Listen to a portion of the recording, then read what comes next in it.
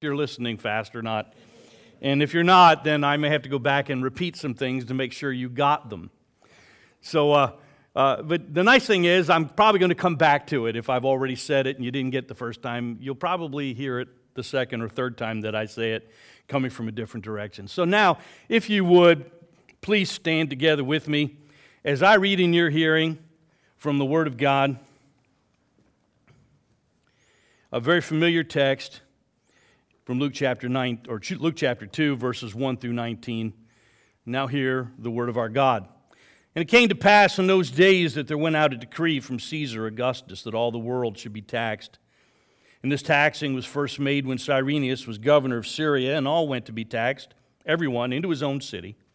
And Joseph also went up from Galilee out of the city of Nazareth into Judea, unto the city of David, which is called Bethlehem, because he was of the house and lineage of David, to be taxed with Mary as a spouse wife, being great with child.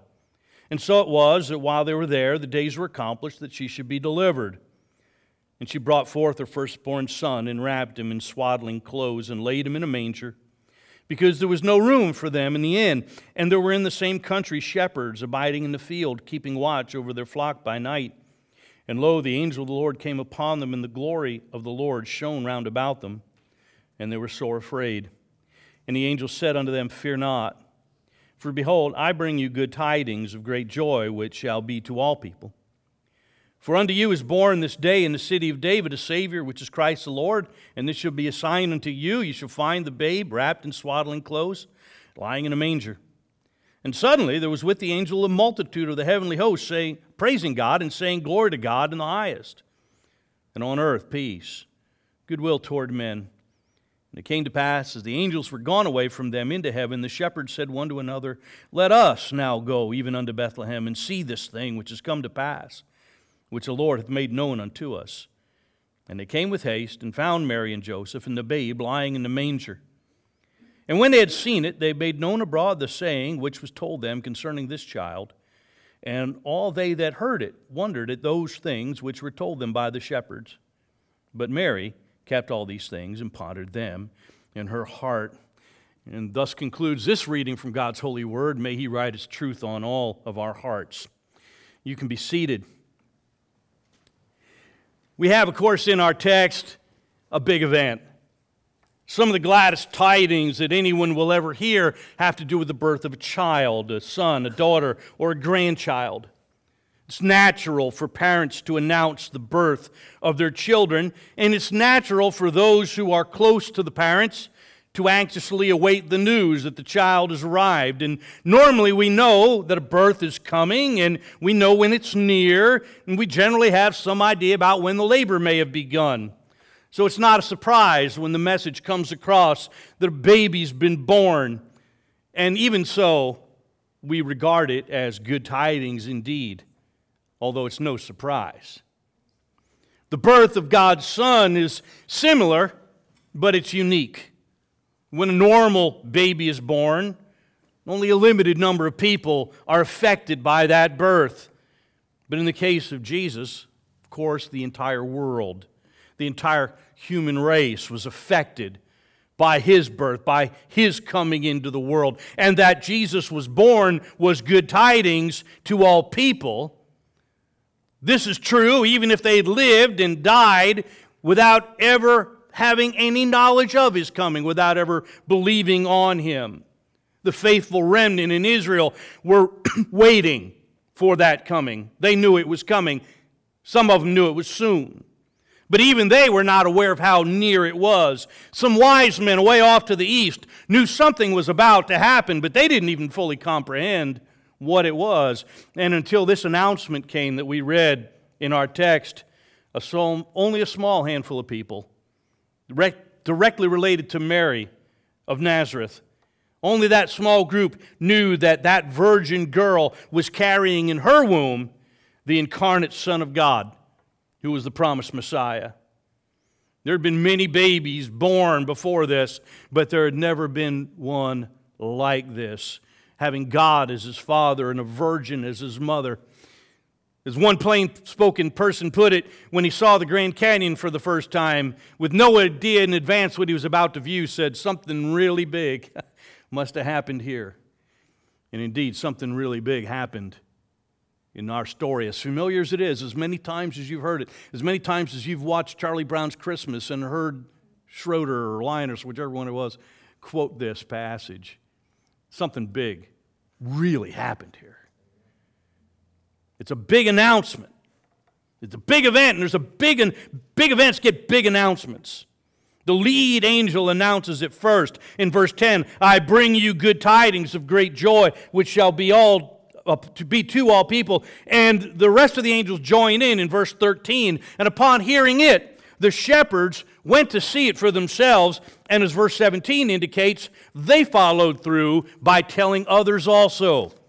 And with effect, by the way, because those that heard it wondered.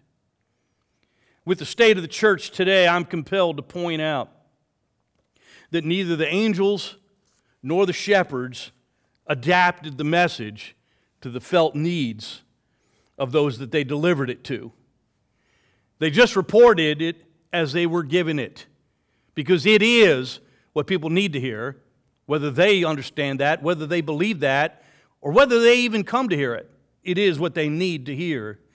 And I'm happy to point out that once the good news was out, they didn't change the subject to something else. They kept telling it. In verse 20, the shepherds returned glorifying and praising God for all the things that they had heard and seen as it was told them. They stuck to the message, and that is the good tidings that a Savior's come into the world. There's quite a party that night. That's a big celebration, a big event, and a big announcement, and a big celebration. Quite a party. The good tidings proclaimed brought joy to the speakers as well as the hearers.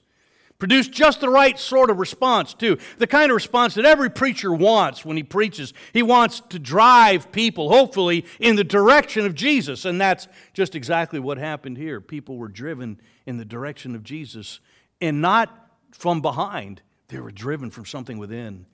Something inside said, I've got to go see Him. I've got to go be with Him. I've got to know Him for myself. You get a lot more by proclaiming Christ in the way of that desire than you do from kicking them with a lot of rules. Now that's the text. And I've hardly scratched the surface of the text. But it's going to have to be enough for now, because I'm going to talk to you about what isn't in the immediate context, but probably clearer in the passage that Joe read for us. And that is that 4,000 years of preparation and expectation that came before the event, and came before the announcement, and came before the celebration. And that's the preparation. The reason why the good tidings were good tidings, the reason why they were the occasion of a party, is the condition that the world was in because of sin. It's not the way it's supposed to be. Things are not the way they're supposed to be. I commend a book to you by Cornelius Plantinga by that title, Not the Way It's Supposed to Be, a breviary of sin. It's a masterful work on the subject of sin. And this world is just not the way it's supposed to be. And whenever I think about the condition of the world, I think about it in the context of what I learned from that book. And I would encourage you to read the book so that when you think about the condition of the world in sin, you've got that broad context and that deep familiarity with what Plantinga has to say in it. But that leads me to the subject today, and that is Advent. Today marks the third Sunday of Advent this year.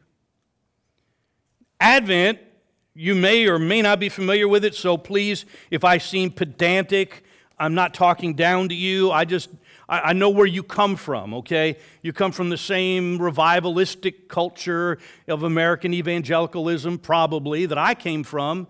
I was never in a liturgical church. I was saved in a revivalistic church.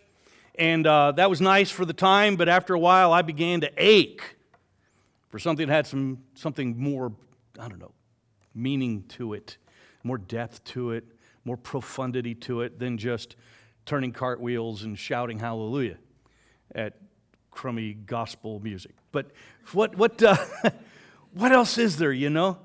And I knew there was something lacking. I knew Christmas, the way we celebrate it in the world, was missing something. And so, okay, we're going to have a Christian Christmas. And what does that mean? Well, that means we don't have Santa Claus. You know, we put him out of the picture, and now we've got a Christian Christmas. And that didn't really seem to do it. And I knew there's just this big hole.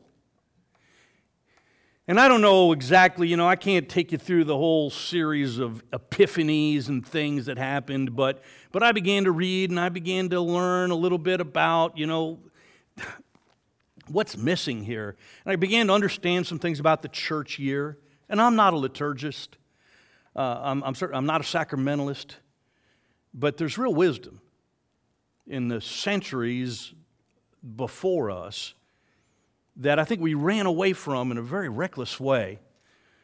Somewhere before most of you came on the scene, before I came on the scene, the church got the idea that what they were here for was to see as many people converted as they could, and they began to convert Sunday morning into an evangelistic service instead of a place and a time for Christians to worship God in a distinctly Christian way. And they started eliminating things like the public confession of sin, and benedictions, and absolutions, or at least assurance of pardon.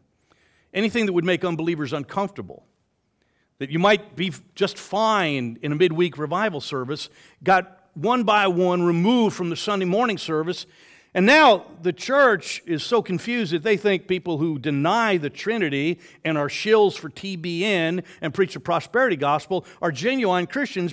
And I think part of that is because they've never worshiped God in a distinctly Trinitarian way.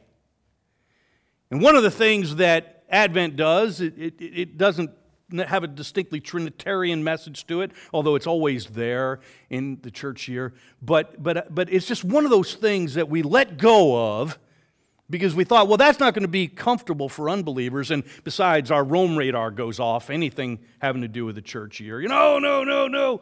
You know, that's Catholic. Well, with a small c, it might be good. You know, so's the virgin birth. I mean, come on, they believe that. That doesn't mean we shouldn't. So I'm not trying to make liturgists out of you, nor am I trying to make sacramentalists out of you. I'm not one myself. But I have, over the years, come to greatly appreciate this season of Advent. And Advent is not another name for Christmas. Advent is the season that precedes and prepares for Christmas. If you used to be a Lutheran or an Anglican or a Catholic, you know that. I didn't know that. I came up, and again, I was converted into a revivalistic environment in American evangelicalism. I was never part of a congregation that observed the church year, and I kind of got it wrong at first, but it was easy to explain how that happens, because I'm thinking, okay, first coming, first Advent, second coming, second Advent, and so it's, you know, Advent is about His coming, and Christmas is when we celebrate His coming. So what we'll do is we'll call what we're doing, which is basically a kind of a baptized, sanitized version of commercial Christmas, and we'll call that Advent. But that's not Advent. That's a baptized, sanitized, decommercialized, celebrating Christmas too early.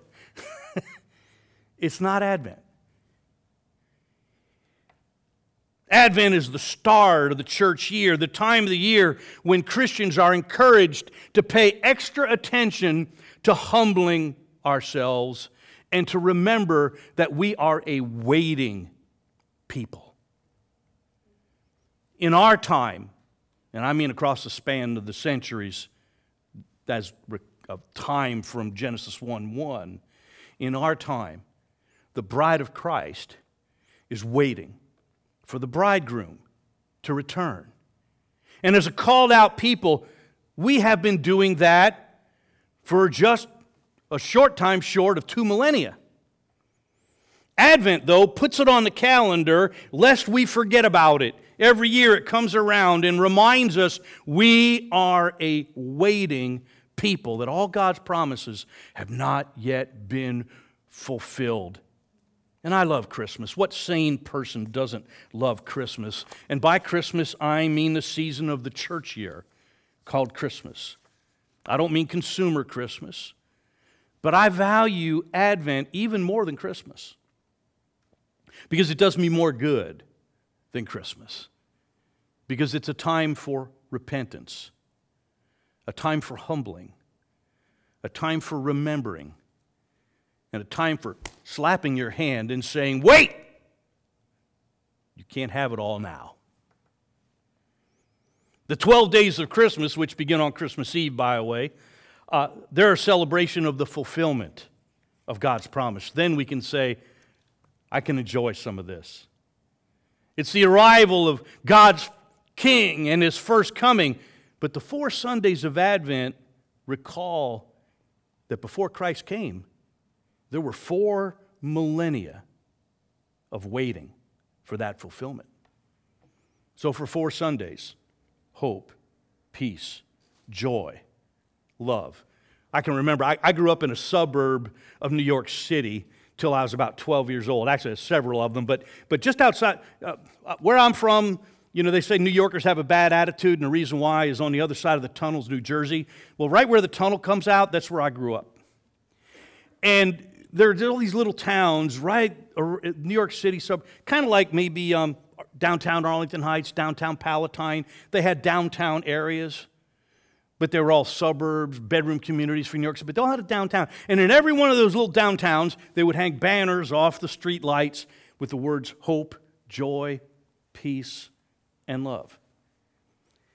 And again, I'm completely ignorant of what any of that meant until I began to learn about Advent, and I learned that each of the Sundays of Advent has a theme: hope, peace, joy this week, third week, and love. And there's other things that come along with it, things that are done to observe it besides just getting a piece of candy every day, which is fine. I'm not against that.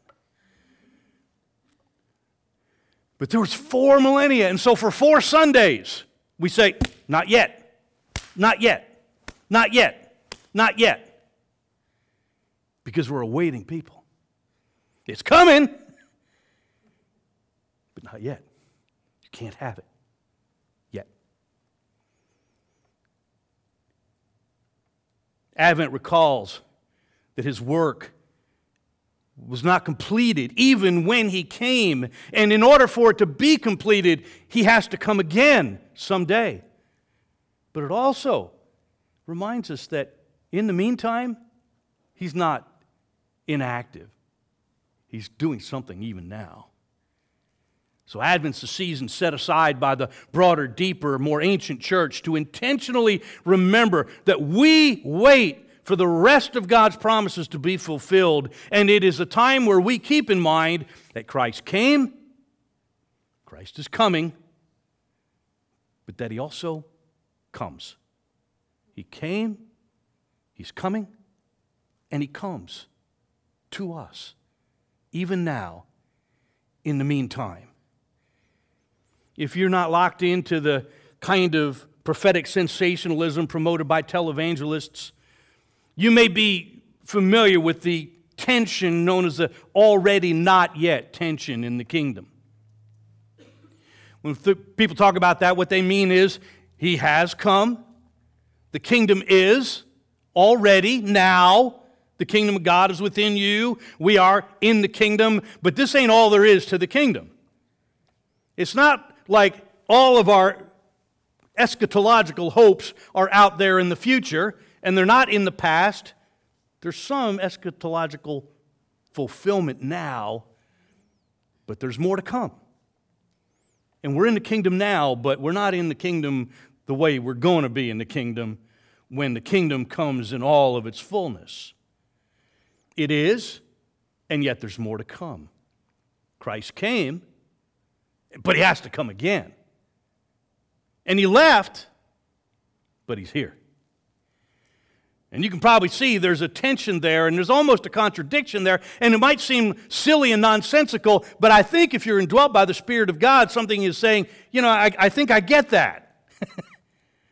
I believe I get that. I believe I understand that. That's, when I heard that, I thought, boy, that simplifies so much. I had the charts, man. I had all the stuff on, all the charts drawn out and laid out, all these complicated things. And then when you realize, take Occam's razor and apply it to the subject, the simple explanation is usually the best. And it's either kingdom already or kingdom not yet. And it just, that's so simple. It's so liberating. I don't have to find a place where that fits on my chart because it doesn't go along with everything else on the chart. I can just accept that that's okay. It's here in some way, and it's coming in another way later on. The first coming belongs to the already. The second coming belongs to the not yet. But that's just the beginning. It may seem nonsensical, but it shouldn't. It's as biblical as the doctrine of the Trinity. 3 persons, 1 being. It's as biblical as the doctrine of the hypostatic union of 2 natures in Christ, 100% divine and 100% man. This is not an unfamiliar way of understanding scriptural things. 2 things that seem to be contradictory and yet are both nevertheless true. It's a strange reality that we actually embrace this time of the year, that Christ came. That should be more or less obvious. We celebrate it as good tidings every year, as does a good portion of the rest of the world, even if they really don't understand it. Only the most unreasonable people would deny that Christ came. That is probably the easiest part to understand. That He is coming is clearly promised, whether or not anyone in particular believes it.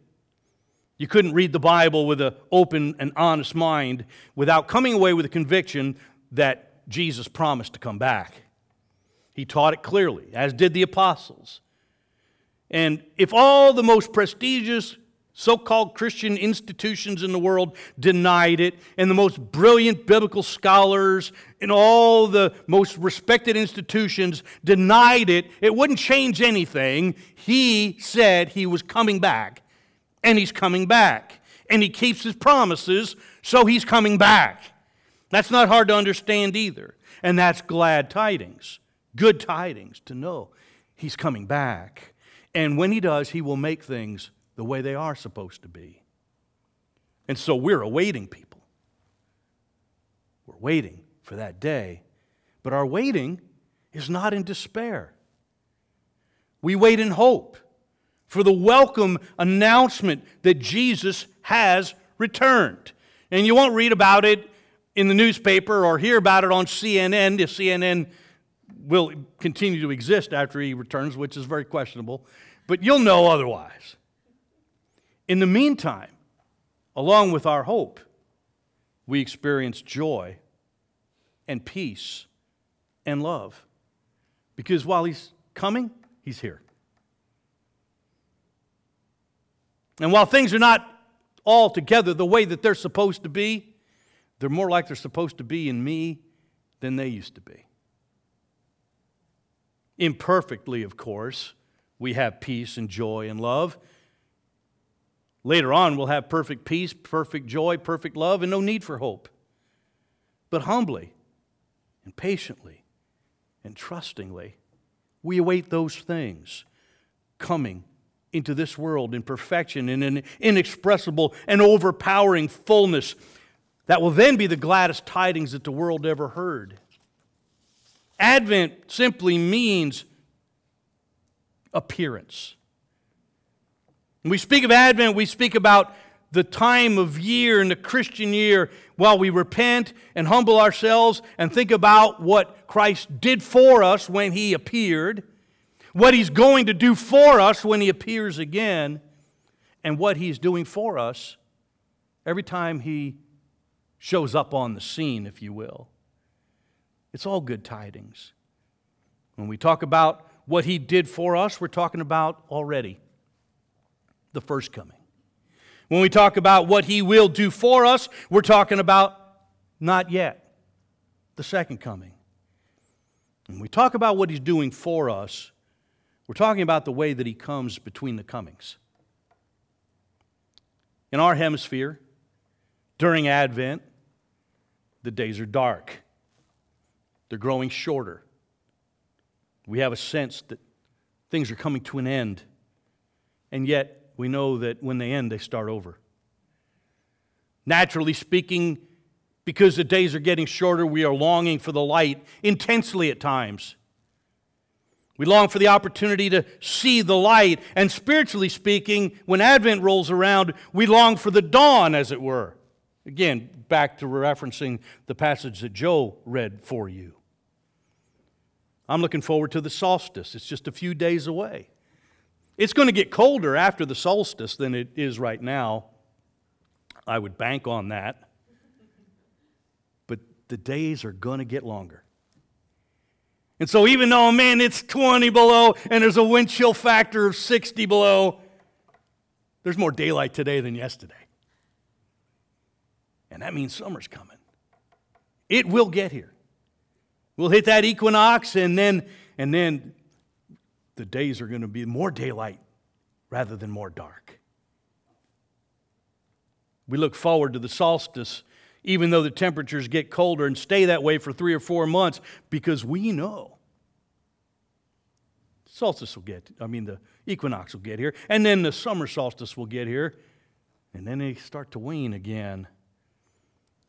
You know, we also get anxious to celebrate the incarnation like we did 12 months ago, the coming into the world of the true light of the world, chasing the darkness away. And I know we're sort of in a pickle here because we would be such weirdos if we didn't sing any Christmas carols before Christmas and waited till after Christmas and for the next 3 weeks sang Christmas carols. And everybody would be saying, why are you singing Christmas carols? Christmas is over. That's because they don't understand. Christmas just began. Christmas doesn't start till Christmas Eve. Right now we're in Advent. But if you did anything, according to that calendar, people would just say, that person's lost their mind. They're running a month behind. So I understand we have to adapt somewhat because of pressure around us. But if you understand what Advent is, you can at least try to operate with some knowledge of it in some way. We are anxious for the coming into the world of more light. And the world, as depicted in Isaiah chapter 8 and 9, was anxious for the coming into the world of the true light, to chase the darkness away and to bring warmth and joy and hope along with it. I think that's one of the differences between Christianity and false religion that can be seen really clearly in this, because whatever the false religion name is, whatever name it carries, it's always about what man does for God. But the Christian message is about what God does and what God did do and what God will do for us. False religion admonishes us to light our little candles instead of cursing the darkness, as if we could. As if we could, it would do any good.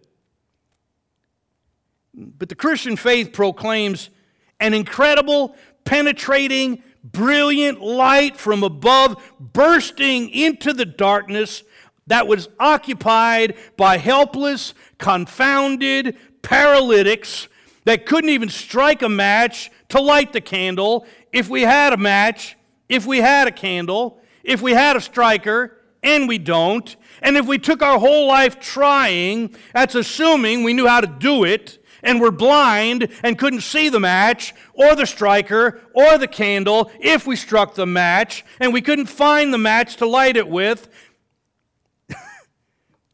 So how in the world am I going to light a candle rather than curse the darkness? But light broke in the darkness and bathed the world in light. And subsequently, those who were there were overcome with joy. And say, well, he was there, and now he's gone, and he's not back yet. And here we are. We're stuck between the two comings. Well, we can ponder yet that he came, and he went, and he is to come, but that he comes. He comes to us. How does that work? Is the question. Philip Doddridge, in a hymn, Hark the Glad Sound, said, he comes the prisoners to release. In Satan's bondage held, the gates of brass before him burst, the iron fetters yield. He comes from thickest films of vice to clear the mental ray, and on the eyeballs of the blind to pour celestial day. There's your light in darkness. He comes, the broken heart to bind, the bleeding soul to cure, and with the treasures of His grace to enrich the humble poor. That's what I mean when I talk about He who comes now. He came yesterday, He's coming tomorrow, but every day between His resurrection and His return, He comes. He comes in a number of ways, and primarily among them, He comes through His proclaimed word. He comes through the elements of the Lord's Supper. I said, I'm not a sacramentalist, but I firmly believe that whenever God's people observe the Lord's table, something is happening and it's good. I wouldn't overrate it, but I was kind of brought up with the doctrine of the divine absence. You know, and it was we spent so much time making sure everybody understood that nothing was happening when we had the Lord's Supper that you always wondered, why do we even bother? Something good is happening. Christ is being delivered to you just like He's being delivered to you when the Word is being preached. Nothing more, but nothing less.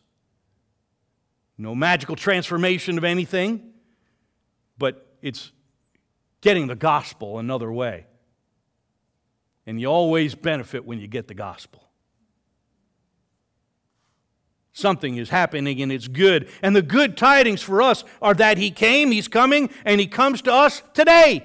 He's coming to you now and every Sunday when you gather in His name. When you come to a church like Embassy Church, not to get life points or life tips or action points, but you come to a church like this because you want to hear Christ proclaimed. And you get to observe communion. And people may say they meet with Him other ways and in other places. And maybe they do, maybe they don't. But there's only one place where He has promised to meet you. And He's promised to meet you when His church gathers in His name to receive His gifts offered in His name. And it is there, first and foremost, that He comes. In a sense, this is an anticipation, a foretaste of heaven, of Christ's return, of Christ coming and making all things the way they are supposed to be. This is as close as you're going to get, people, between now and when that trumpet blows. He is here, and He comes to release the prisoners from Satan's bondage, to open blind eyes, to heal broken, bleeding souls, to nourish the empty and the famished, to refresh the parched. His threefold coming is all part of the wonder and the mystery and the reality that belongs to the season of Advent. So try to keep that in mind as the days pass between now and Christmas. Yes, He came, and He's coming, but He comes. He came to you this morning. Somebody could have done a better job in bringing Him, but He comes to you every time that Christ is preached. The church has been saying for years, we need to put Christ back into Christmas. We need to make Starbucks put ho, ho, ho on the cups or whatever. Silly, stupid. Everything that's wrong with American evangelicalism is reflected in the Christmas wars as far as I'm concerned. But Advent is not just putting Christ back in Christmas. Advent, as it was intended to be, is what we need to disciple us and deepen our faith in Christ while a carnival of consumerism is going on around us, the one the world puts on every December. How do you resist it? What's the antidote? In some ways, the coming of Christmas is bad news. And I don't mean a Christian, but a consumer Christmas. It's bad news, not good news. Consumer Christmas promotes covetousness and materialism. But I have good tidings for you. Advent gets us ready for a Christian Christmas because it encourages Christians to have a proper attitude towards possessions, because it teaches us that waiting and faith and hope, even in times when it seems no reason to have them, those are indispensable to the Christian life. Advent humbles us with waiting. It prepares our hearts to receive and to welcome Christ. It is the antidote for the commercial frenzy, and it's a template for our lives that we wait, because we ain't going to get it all right away, but we will get it all. Consumer Christmas exploits the fact that by nature we are avaricious. When gift coming time rolls around, we think about getting more stuff. But I have good tidings for you. Advent gets us ready for a Christian Christmas because it whispers to us that the world's treasures are temporary. The scripture readings and the hymns that are set aside for this time of year proclaim that the world will end, and soon. And all our material possessions, the things we so ardently wish for and cherish and don't want to let go, are going to be burned to ashes. Consumer Christmas promises us that the presents we will get or give this year will deliver what we truly desire. They never have before, but this year we'll get what we really want. But I have good tidings for you.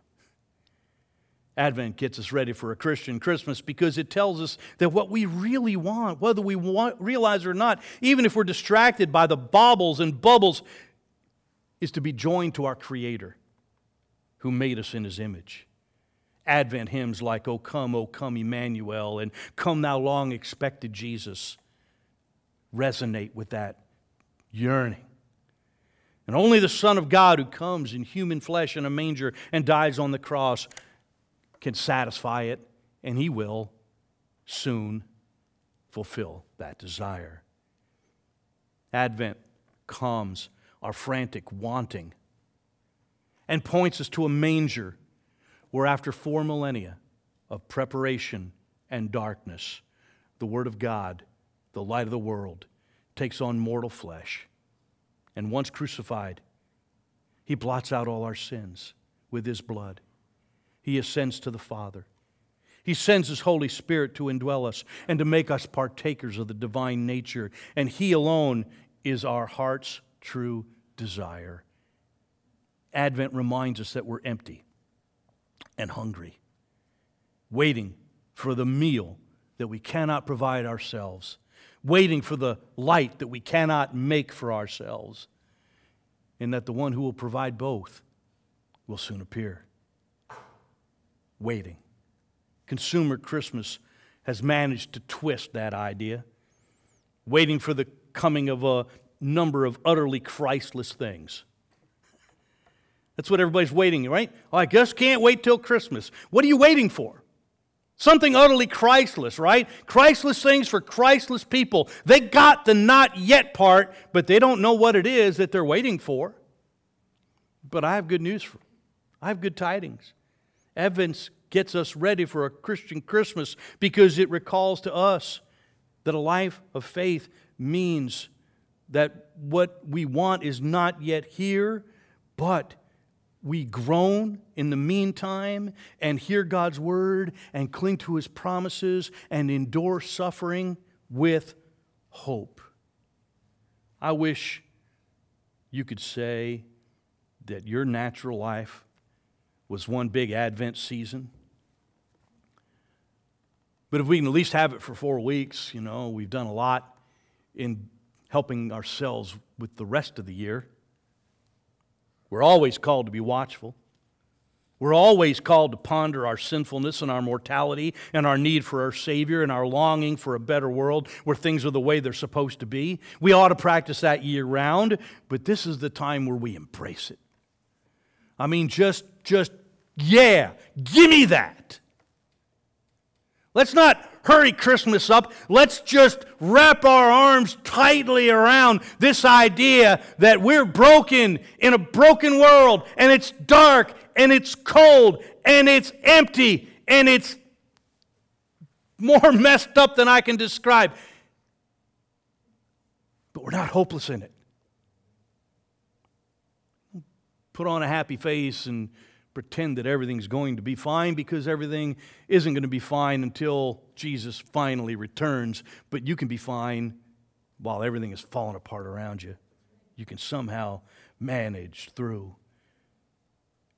Embrace it, and with repentance and faith await the one who came in mortal flesh to die and will come again in immortal flesh. Consumer Christmas retains a few vestiges of the Christian faith, and it welcomes a mixture of things both good and bad. A sloppy sentimentalism has replaced real piety here, but I have good tidings for you. Advent gets us ready for a Christian Christmas because it welcomes the Son of God. You know, Mary wasn't the only character that Luke tells us about being ready to welcome the Son of God when He came. There's Elizabeth and Zacharias and John the Baptist, Anna the prophetess, Simeon the priest. They all welcomed the Son of God in their unique circumstances. And don't they make a wonderful picture of the church? From the infant John to the young adult Mary, the mature Joseph, middle-aged Zach and Liz, and aged Anna and Simeon, all together, worshiping, coming together, poised and waiting, ready to welcome Jesus Christ at His first coming. That's what we are, waiting for Jesus Christ at His next. We are not alone. We have one another. There are those who came before us, and there are those who are coming behind us. And Christ is with us, as He was with those before us, as He is with those after us. And even now, we long to welcome Him as they did. And we do so by hearing His word, receiving it in faith.